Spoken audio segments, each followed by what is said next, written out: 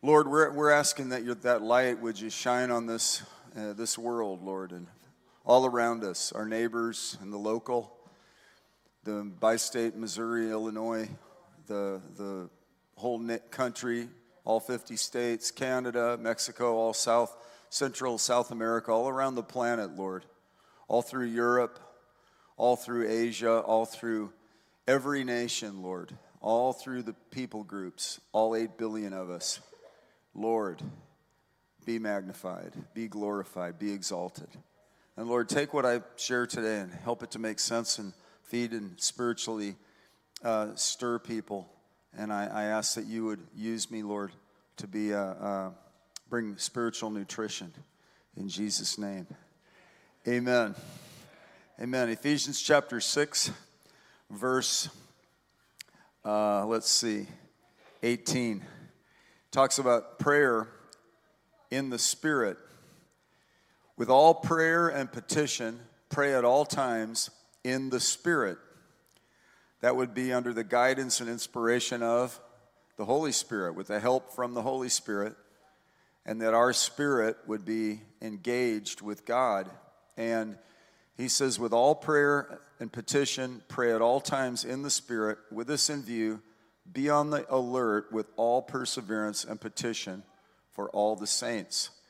And you know, whenever you have a speaker speak, you could pray. Paul asked that utterance would be given to him at the opening of his mouth to make known with boldness the mystery of the gospel. So I want to talk to you about praying in the Spirit, and I want to break it down a little bit in the New Testament. And I want to go first to 1 Corinthians chapter 14, and we're going to look at verse 1.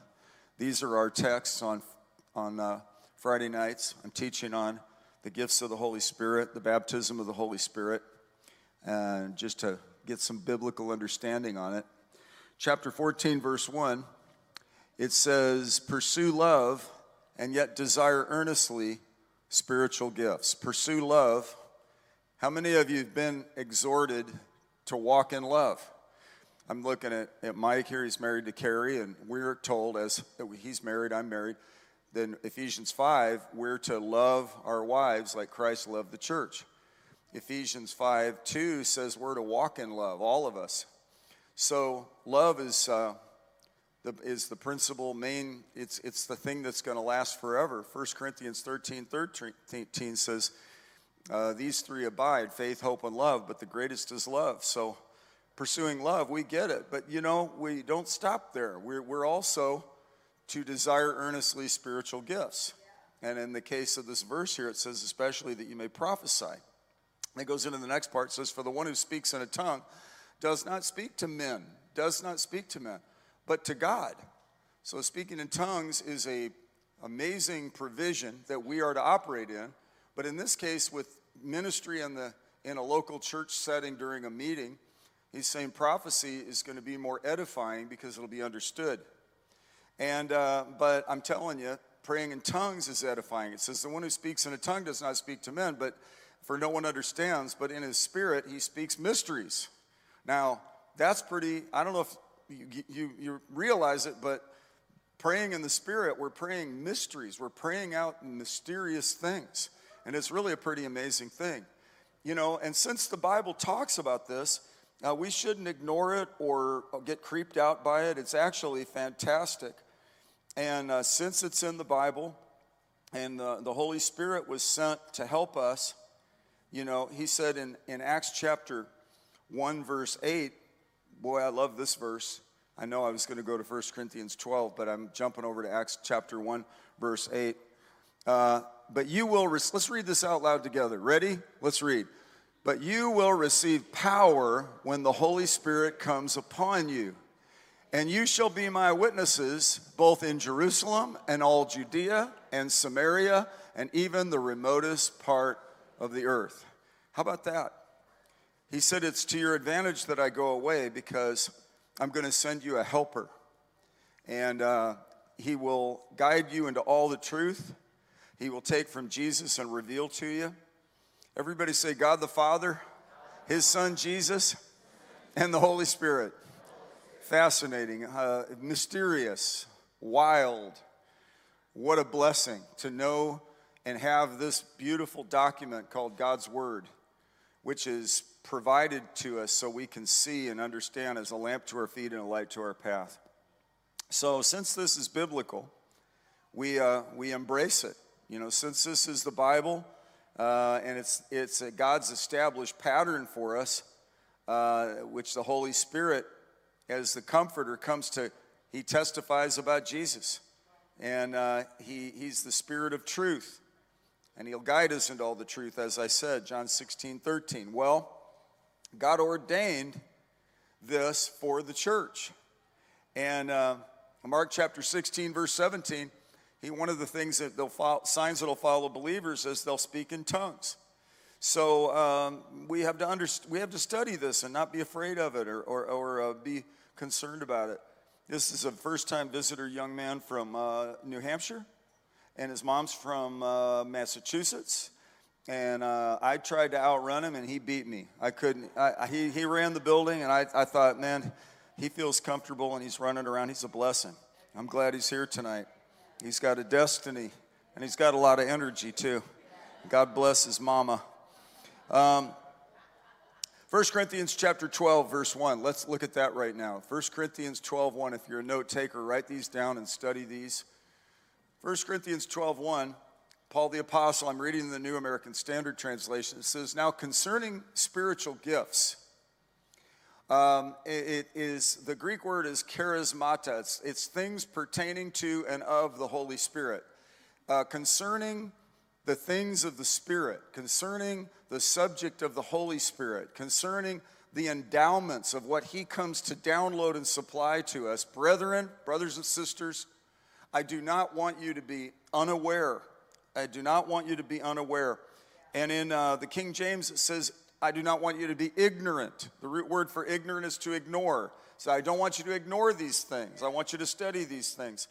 The New Living Translation says, I do not want you to misunderstand these things. And the New International Version, the NIV, says, I do not want you to be uninformed. You've heard the phrase, knowledge is power. You've heard the scripture, faith comes by hearing, and hearing by the word of Christ. It is emphatic and important and precious to God that we get a hold of these things. In order to gain clarity on this vital subject, we must continue to delve into and study what the Bible says about the Holy Spirit. And so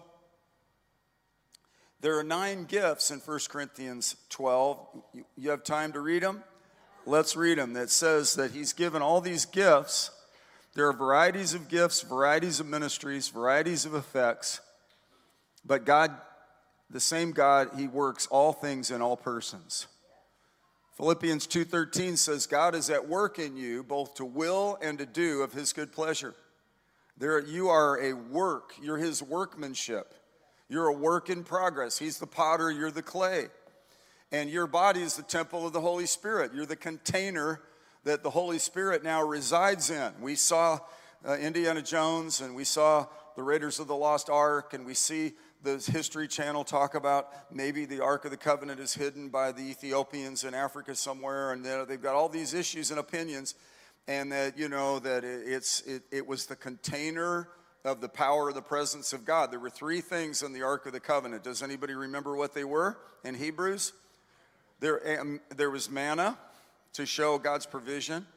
There were the tablets, which showed God's laws, and Aaron's rod, which showed the ministry that God has in the earth. Aaron was a priest unto God, and so ministry, provision, and the law. Well, God has downloaded all those things into each one of us. Our bodies are the temple of the Holy Spirit. And I just want to tell you, the Holy Spirit, he is precious. It's vital that we come to terms with how amazing God the Father, his Son Jesus, and the Holy Spirit are, and their functions. And 3 in 1, which is a mystery, and it's completely trippy. I had a friend who said, I figured out the Trinity, but then I forgot. And I thought that's a pretty good summary of theology, you know. And, we could delve into this for all of our lives, and then when we as soon as we die, we leave our bodies, we're going to have a big, oh, now I get it. So heaven's going to be awesome. Heaven's going to be awesome. But we need to bring days of heaven on the earth, and this is why God has equipped with varieties of effects, varieties of ministries, and varieties of gifts. And he gives each one, but to each one is given the manifestation of the Spirit for the common good. For the common good. See, that's really something that is of God's concern. He wants the common good. He wants things to go out in a way that society is impacted by his people. And society is benefited by the behavior of the saints, right? And it says, for to one is given the word of wisdom. Everybody say the word of wisdom. To another, the word of knowledge. Say the word of knowledge. To another, special kinds of faith. Say that, special kinds of faith. By the same Spirit. To another, gifts of healing. Say gifts of healing.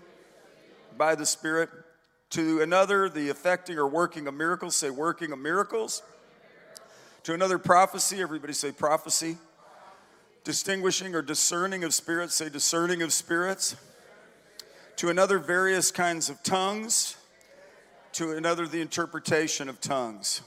Then it says, but one and the same Spirit works all these things, distributing to each one individually, just as he wills. Now, I want to, tonight, just spend some more time about praying in tongues. Paul said, I thank my God I speak in tongues. And there's a personal application for praying in the Spirit. And then there's a biblical ministry display within the context of a service. And that's a subject we'll delve into in another time. But I want to just spend a little bit of time talking about the biblical purposes for speaking in tongues. Number one, we're talking to God. And we're speaking mysteries. And I'll tell you, one of the things that I'm most appreciative of with this gift is we really don't know what to pray about as we ought. Let's look at Romans chapter 8, verse 26. Romans chapter 8, verse 26. Paul the Apostle writing to the Roman church, he's clearing this up. He says, the Spirit also helps our weakness, for we do not know how to pray as we should. You know, we get up in the morning and we look at the day and we don't know what it holds. We watch the news cycle and we see we're in an election year and we're in this country that has, government of the people, by the people, for the people. And there's some things we know to pray about, but often we just don't have full, like this Bible says, this verse says, we don't often know what to pray about as we ought. But the Spirit himself intercedes for us with groanings too deep for words. Now, you could pray in the Spirit with your understanding, and you could pray, praying in the Spirit, praying in tongues. And the Holy Spirit wants to help us in our prayer life where we're picking things up, his Spirit bearing witness with our spirit, his, that still small voice. I want to demystify this because it says in Proverbs, I think it's 20, verse 27, that the spirit of the man is the candle or the lamp of the Lord, searching the innermost parts of his being. The spirit of man is the spirit of a woman or the spirit of a man is that part of us that God chooses to enlighten and illuminate. That's why I don't live primarily for sensory reinforcement. Though I appreciate my 5 physical senses, and I enjoy when I tangibly sense the presence of God on the occasions when I do, and it's a wonderful dividend, but it's not the central way or means with which God leads us. He leads us by his word. He leads us by his Spirit. His Spirit bearing witness with our spirit. It's somewhat subtle. And I heard a pastor say that he saw some of the greatest miracles in his life when he followed the most subtle impressions of the Holy Spirit. So as I'm preaching this, I'm preaching with that in mind. And I want you guys to be cognizant of and familiar with and not unaware, not ignorant, not ill-informed. I want you to have a rock-solid handle on salvation, which is not by works. It's not by our own efforts. It's not by anything that man could manufacture. It's not by us jumping through religious hoops. We're saved by grace through faith, and that is a gift of God. It's not according to works, otherwise we'd be able to boast. And our only boast is in the mercy of God, that he would actually shine light on us and bring repentance to us and convict us and reveal himself to us and present his son to us. And we, by calling on the name of the Lord, whoever calls on Jesus, everybody say Jesus. Whoever calls on the name of the Lord shall be saved. And it's a mystery, but it's amazing. And I thought it was cool, and I never thought about this because I didn't know it, but Asher Ben Ruby, Smash, from the morning show on KC 95, got saved in 1995. That's good local history right there. I like that. I just realized that. And one time he was in church, and there was a guy saying, man, Smash is here. Like, I want you to go preach to him. And Smash said to me, hey, he thinks I'm not saved, so let's play this for a while.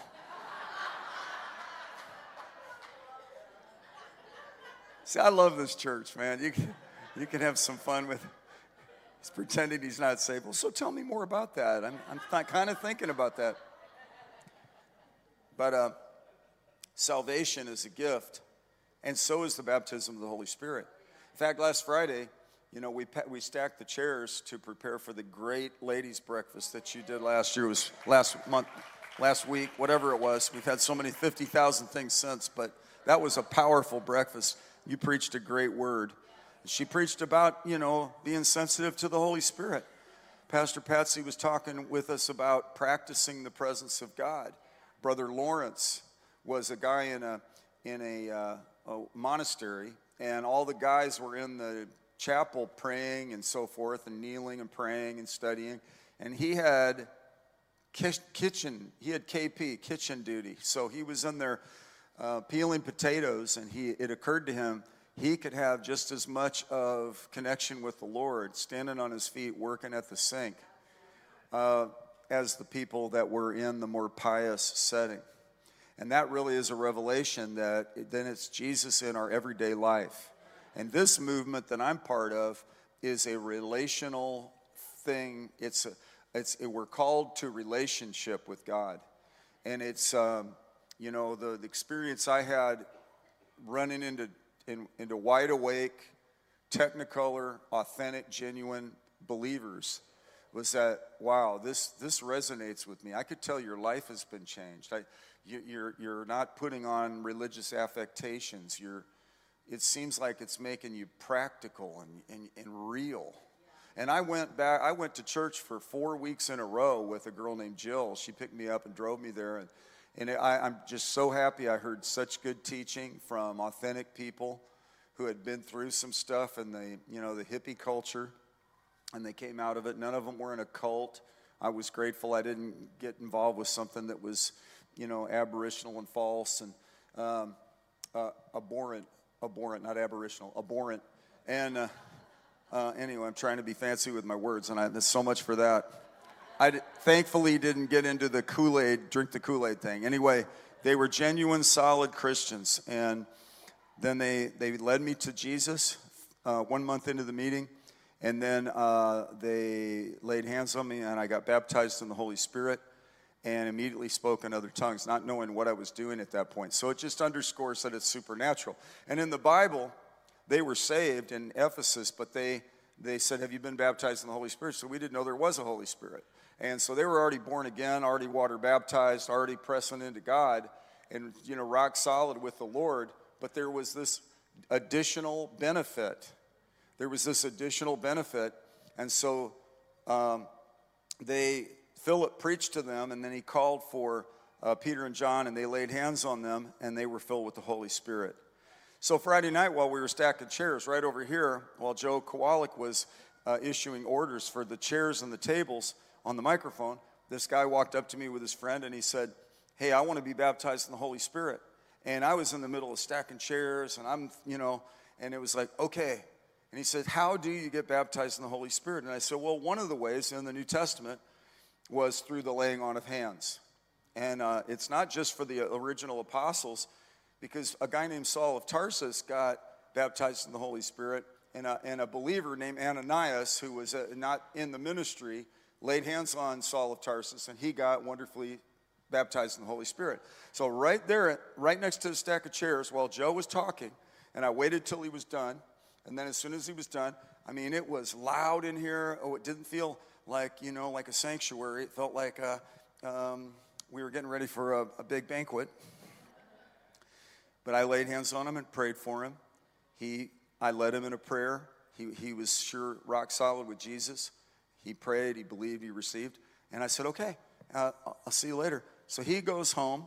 We have the Saturday breakfast. And then I'm at the front door greeting folks on one of the services, I think the 9:30 service. And in walks this guy. And I see him and I go, how you doing? And he goes, great. I said, did you speak in tongues? He said, yes, I did. So it wasn't due to my prompting. It wasn't something artificial. It is something that is so precious. It is authentic.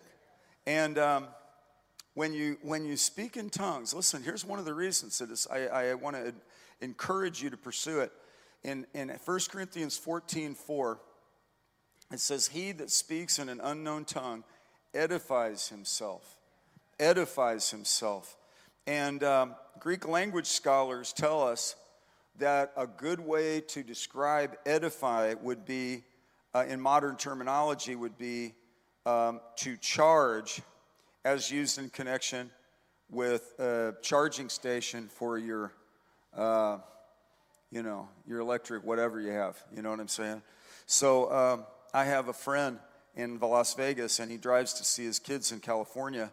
And he has a charging station, and it's right next to a coffee shop. So he pulls up in his Tesla, parks it, plugs it in, gets a coffee. So he gets jacked up on electricity and caffeine. Then he gets back and finishes going across the desert to go visit his kids on the coast. And he was explaining to me how he has it all figured out, and he's sort of geeking out on it, So he's explaining it to me, and I'm like, and I'm thinking about just, make sure that I have a little more than the little, where the needle isn't hitting the E on my tank. I'm pretty good. I could get home and back with that, And although one time I drove my wife's car after jump, after I think the umpteenth day of the second week of jump, and I was driving, and all of a sudden the car went, and I pulled over into the shoulder, and I looked, and I had run out of gas, and there was the gas station, and there was the church. You ever been in that kind of situation? You're on your way to a meeting, and it's like, Well, when you pray in tongues, you're building yourself up on your most holy faith. In fact, let's look at Jude 20. Jude 20 summarizes this differently. When you speak in tongues, you edify yourself. And that's what I saw in that man in the 9:30 service. He just had a glow about him. But you, beloved, building yourselves up on your most holy faith, praying in the Holy Spirit.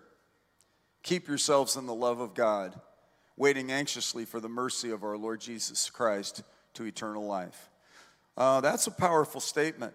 And what it's exhorting us toward is similar to what I started with in Ephesians 6:18, where we're to pray in the Spirit on behalf of all the saints.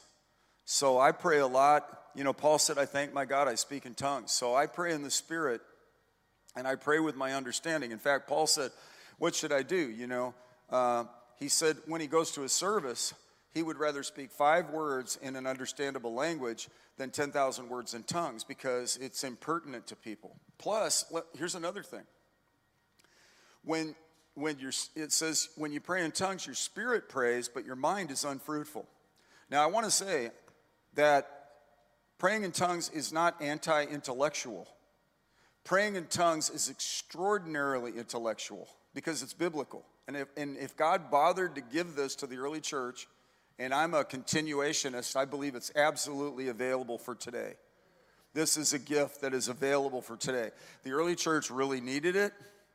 The Dark Ages church, the Renaissance church, the colonial Puritan church, the Pilgrim church, the indigenous church, the urban church, the rural church, the suburban church, still needs everything the Bible has provided.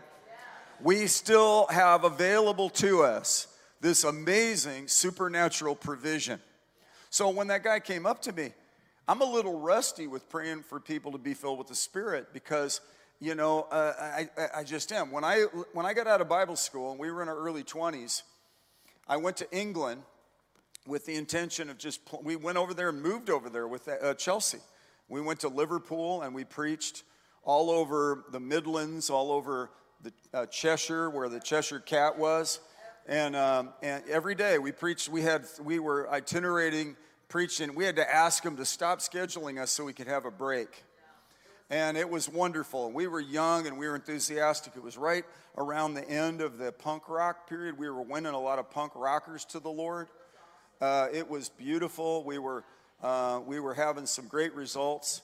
And while we fasted and prayed, the Lord reminded me, hey, I wanted you to be planted in Chesterfield, build a home base in Chesterfield from which to reach the nations of the world. And, you know, one time Carrie Layton, who was working on our staff at the time, he said, what does that mean? And build means to get in and pioneer and occupy till he comes, and pray and preach and prophesy and have Christmas productions and have ladies' breakfasts and have seniors' lunches and have outreaches and, you know, go on short-term mission trips and do all the things that are particular that this book guides us in. Study, worship. You know, I love praise and worship. You know, Lisa and LaDonna were leading us in the songs. I love the song choices they had. So we could affirm, God, you're so good. God, you're so good to me. I just want to thank you, right? That's better than murmuring and complaining. And yes, I preached on evangelism, and I preached on being baptized in the Holy Spirit.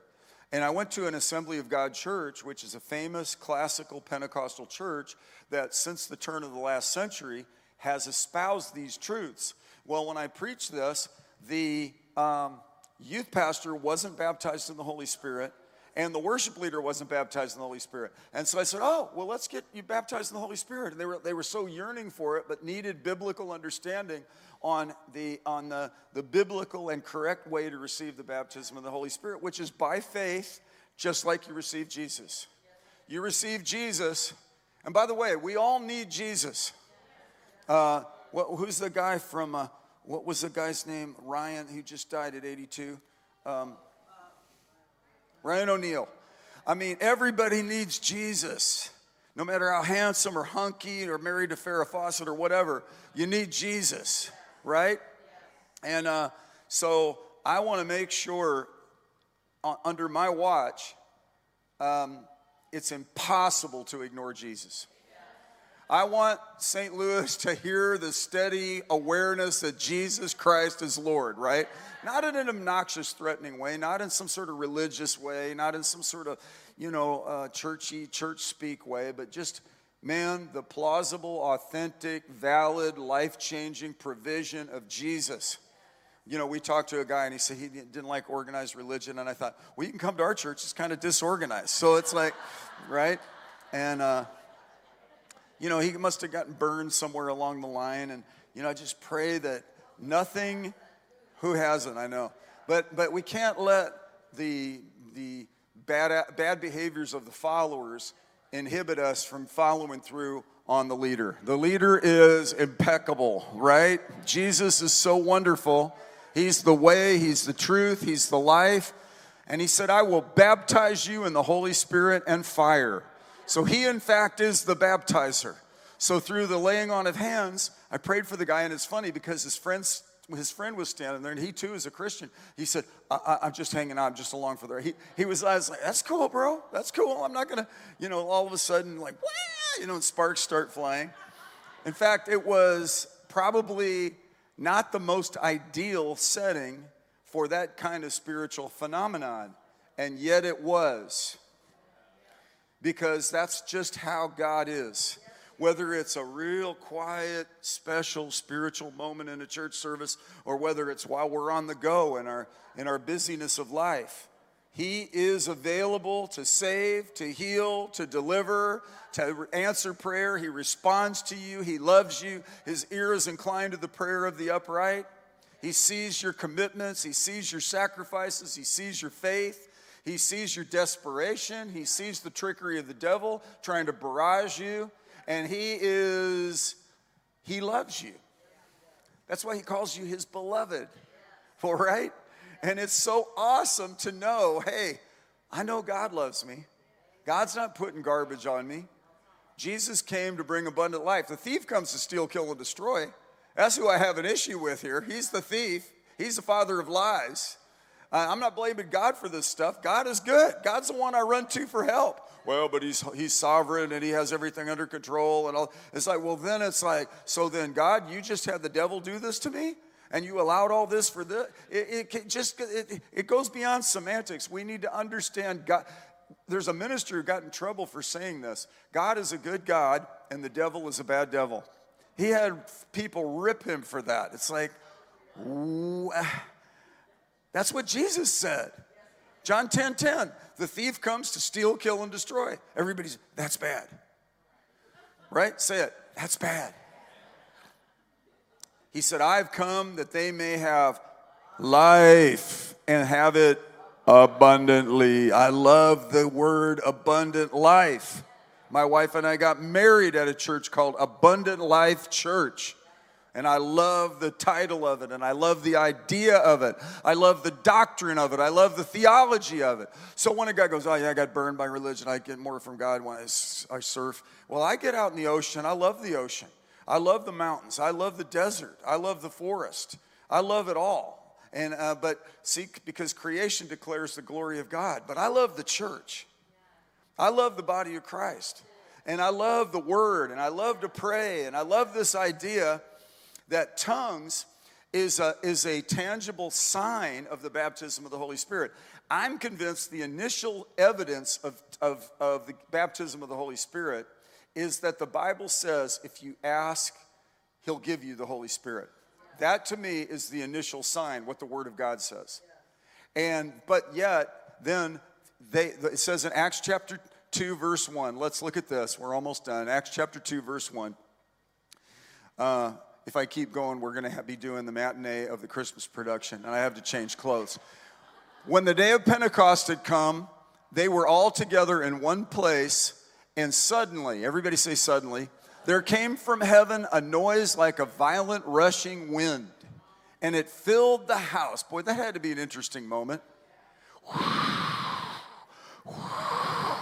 And the Bible says, and there appeared on them tongues of fire, distributing themselves, and they rested on each and every one of them. And there were 120 in the upper room. It wasn't just like a select, let's put some halos on Peter, James, and John. It was, let's put the fire on Mary and all the 120. Mary, the mother of Jesus, was there. She was included in. She raised Jesus. And then at a pivot moment, she realized he was the Messiah. And so she then turns around and submits to Jesus as Lord for the rest of her life. And so fire came on these guys. And look at what it says in verse 4. And they were all filled with the Holy Spirit and began to speak with other tongues as the Spirit was giving them utterance. Now, in England, Pastor Patsy and I had steps that we were prepared to do to help people, and we got a lot of people filled with the Holy Spirit, and it was wonderful. It was wonderful, and the lights went on, and the joy came, and it was a help. It was significant, and it was easy, and it's going to get easier now. And I'm actually preaching this for you to be, if you want to be filled with the Holy Spirit, like the guy last Friday, you could get it. And at any point, you can receive the fullness of the Holy Spirit, and these gifts start operating in your life. These gifts start operating. The manifestation of the Holy Spirit. You start praying, and God begins to speak things to you and guide you. Say, well, I don't want it to be off. I don't either. I'm very concerned. I don't want anything to be off. I don't want it to be a counterfeit or demonic. I don't want anything like that. But since this is biblical, we might as well roll up our sleeves and say, God, in the name of Jesus, I lay claim to all your provision. And all your promises are yes and amen. So I'm going to say yes to your promises and receive. I see this as biblical. I'm not afraid of it. I'm trusting you for it. And as it incorporates in my life, I know that there will be equipping. It'll help me.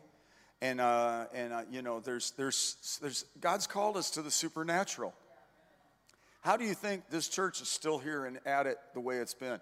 I have to pastor supernaturally. I have to lead supernaturally. I have to be a husband supernaturally. We all need God. We all need God. And I pray for research scientists a lot because I want to see Alzheimer's healed, cancer healed, heart, stuff healed. I want to see people live out their days. I've done enough funerals where I'd just rather have people have life extensions, live out their days, and be healthy all the way to the end, and just go home to be with the Lord. That's what I really don't like to see suffering. I don't like to see sickness. I absolutely hate it because I know where it comes from. It comes from the devil. And so I reckon, well, Lord, you're the Lord that heals us. You're the chief physician. So I'm just tapping into that. I'm laying claim to that, right? And my God shall supply all of our needs according to his riches and glory in Christ Jesus. And this is one of the great provisions. How many of you would agree being saved by grace through faith is a big deal? You've heard me talk about this, and I won't go into it, but I was lost at sea in New Zealand, and when I was found, I was relieved.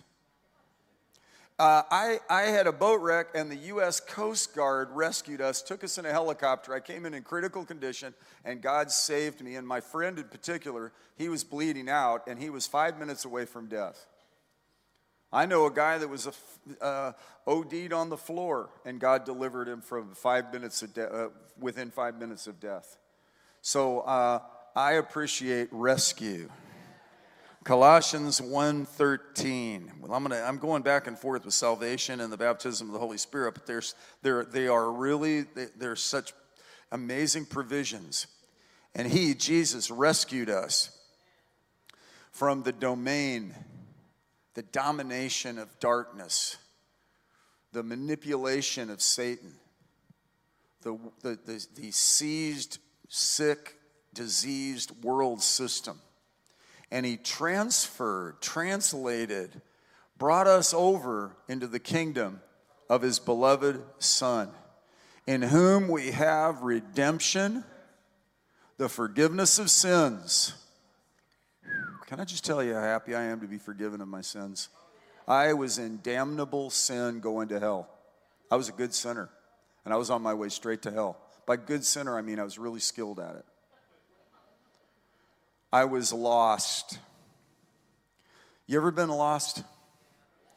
Who would admit it? Well, most of it, guys would never. No, I'm not lost. I'll find my way. I know what I'm doing. Right? But I was dead in my trespasses and sins. But Jesus came and brought his defibrillator paddles and said, "Clear," and zapped me and got me right back to life. I don't share this often, but, he says your old men will dream dreams, and I had a dream. And the dream, I was in my driveway, and the sky looked like it was about to storm. And I was standing by a car, and I thought, oh, no, I better get out of here. It's going to rain. And it all of a sudden, the atmosphere changed, but I didn't get wet. And so then I said out loud, I said, God, is this your glory? And just then I got lifted up off my feet, and I got raised up perpendicular with the ground. That's trippy. But this, I don't share this often, but this was a spiritual dream. And then, not once, but twice, I felt like God gave me CPR. And I have never been the same since. I had been through such a protracted battle of darkness for so long that I was getting used to it. I was just operating under the handicap of it and just pressing on like, okay, whatever, But God's grace is sufficient. He told Paul with the thorn, he said, my grace is sufficient. Power is perfected in weakness. That didn't mean he's sticking him with a thorn. The thorn was a messenger of Satan. That was from the devil. But he's basically saying, just keep pressing on because you're more than a conqueror, and all these things you overwhelmingly conquer, right? And that's for some people in here right now. In case you're having difficulty in your marriage or your finances are like, what? You know, and you got to say, let's have Christmas in August, you know. Let's put that, you know, I mean, and it's real. Or you're battling symptoms and you're sitting here going, Pastor Jeff, I need a miracle in my body. Well, he is the miracle worker. And he is the same yesterday, today, and forever. And it took something for you to get here. I don't think it's a coincidence that you're here right now. Some of you have such interesting backgrounds. Some of you, your ancestors were from Europe. I know somebody who lived in Cuba, and now they're here, and you've had all this heritage, and what country are you from? Mexico? Yeah, and all the nations that are represented.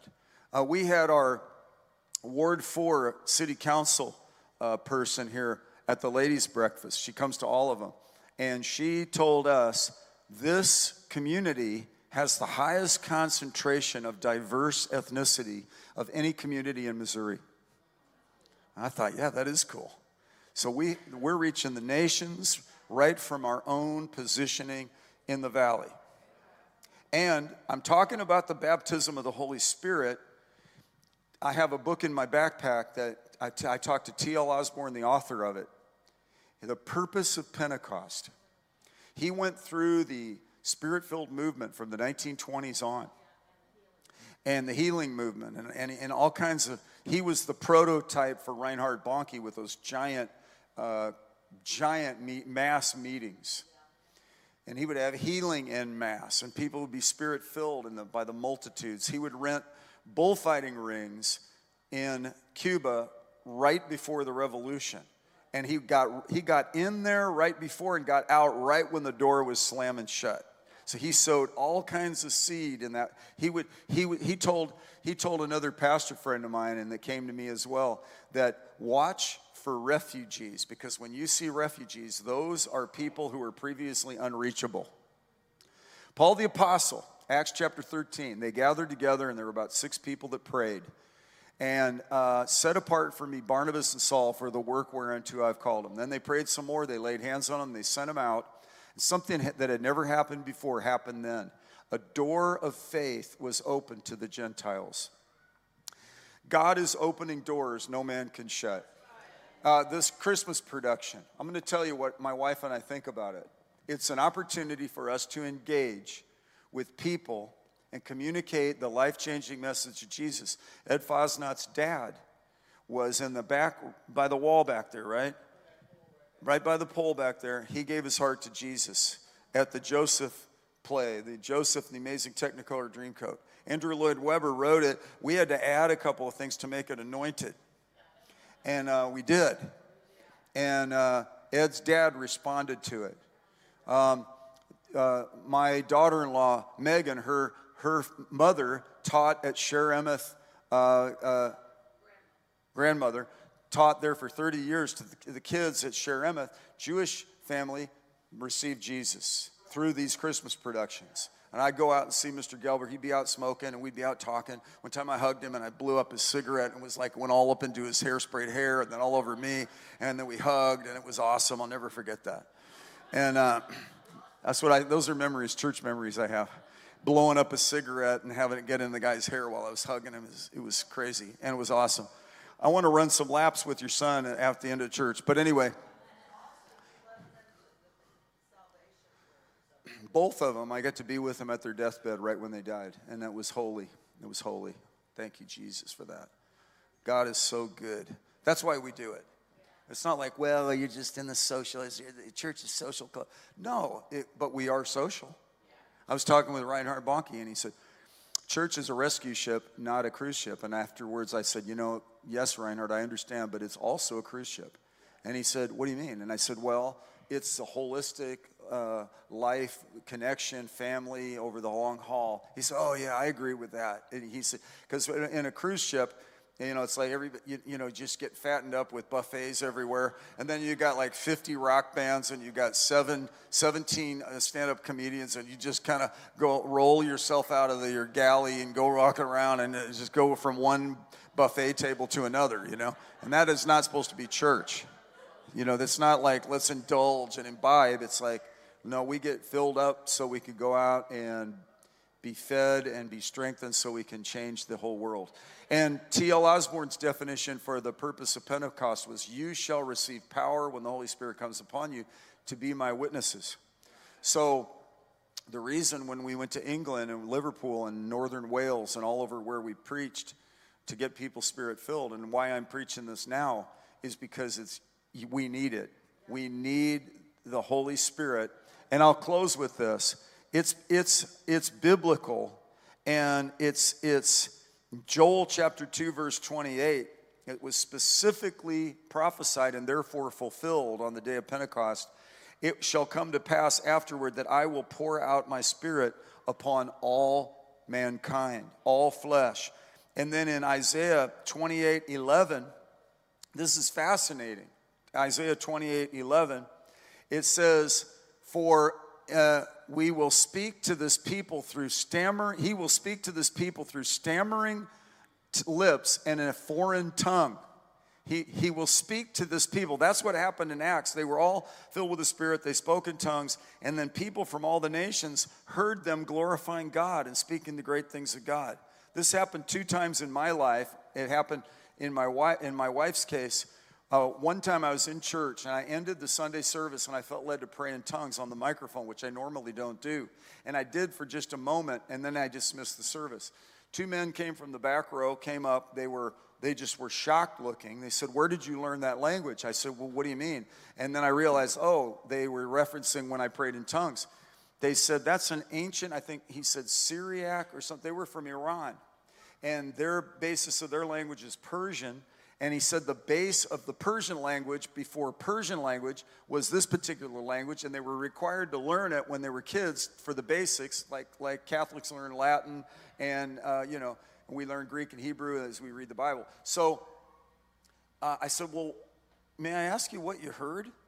They said, you were saying Jesus is Lord, and God sent him, and it was like, and that happened another time when we were at Westport Plaza. And we were witnessing up there. We'd go on dates and we'd go witnessing. It was really a great season to share the gospel. People were receptive, and I think it's starting to happen again. And where we just engage, we weren't yelling and stuff. We just strike up conversation with people, and before you know it, we'd have these debates and discussions, about evolution or whatever. But we'd end up talking about Jesus, and we'd get back to the centrality of Jesus. And one of the security guards, he's a Baptist guy, and he would try to run us off. You can't preach here. I said, well, because it's private property. I said, okay, well, we won't pass out literature. He said, but we will talk to people, but we won't stand up and preach. He goes, all right. So, but then there was a guy writhing on the ground by the fountain and foaming at the mouth, and it wasn't, a physical condition. He saw that something spiritual to what he was saying. It wasn't, one of these conditions. Epilepsy or something like that. And he called us and said, can you help me? So we went there and we cast the devil out of the guy. So it's 1 minute, he said, get out of here. And the next minute, can you help? And the guy did. The guy came to himself, and this whole crowd gathered, and the guy stopped writhing and stuff like that. And it was like, cool, man. And Patsy was praying for me in the spirit. And there was a man standing there from one of the Scandinavian countries. And I think he was from Norway. And he said, I believe everything you just said. She said, what do you mean? So, well, I speak Norwegian, but I also speak Swedish, and you were just speaking in Swedish. And she said, well, do you mind telling me what I said? You said, if you call on Jesus, you'll be saved, and, that kind of thing. Attesting to who God is.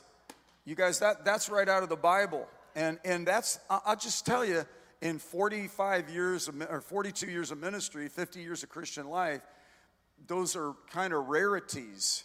But I actually think they should become more of the norm. And I think that we should be coveting earnestly these things. Now, not so as to be titillated, but to be equipped, the purpose of Pentecost, so that we can go into situations and really Be sensitized to our times and to what the condition of the situation is. So we could face situations, we could face trials and challenges, and we can have a word in season. Let's all stand up on our feet. You shall receive power when the Holy Spirit has come upon you. I appreciate you being here tonight, and I want to encourage you to come to the Christmas production at 3 and the one at 7, and then Sunday at 8, 9:30, and 11:15, and then Sunday night at 7. And you guys that are usually come on the prayer meeting, come to the Christmas production and pray under your breath through the presentation, okay? Maybe come early and pray while we're preparing. Maybe come at 6:30 and you'll be prayed up for the 7 o'clock session. You just pray on your own. But put one hand on your heart, one hand up toward heaven. How many of you want Jesus as number one in your life? Wave to me. Maybe it's the first time, maybe a rededication, maybe I just love Jesus and want to affirm it. Say this with me. I love you, Jesus. You're the King of Kings. You're the Lord of Lords. Be the Lord of my life. Thank you for your forgiveness. Thank you for the mighty Holy Spirit. Baptize me. Fill me with supernatural strength for these end time days. I love you, Jesus. I endeavor to follow you by faith. I will serve you with gladness. I break depression off of my life, off of my family, off of my community, off the United States, off the entire planet. I pray for a global revival in the church and a harvest of souls. In Jesus' name. Amen. Sing this with me. God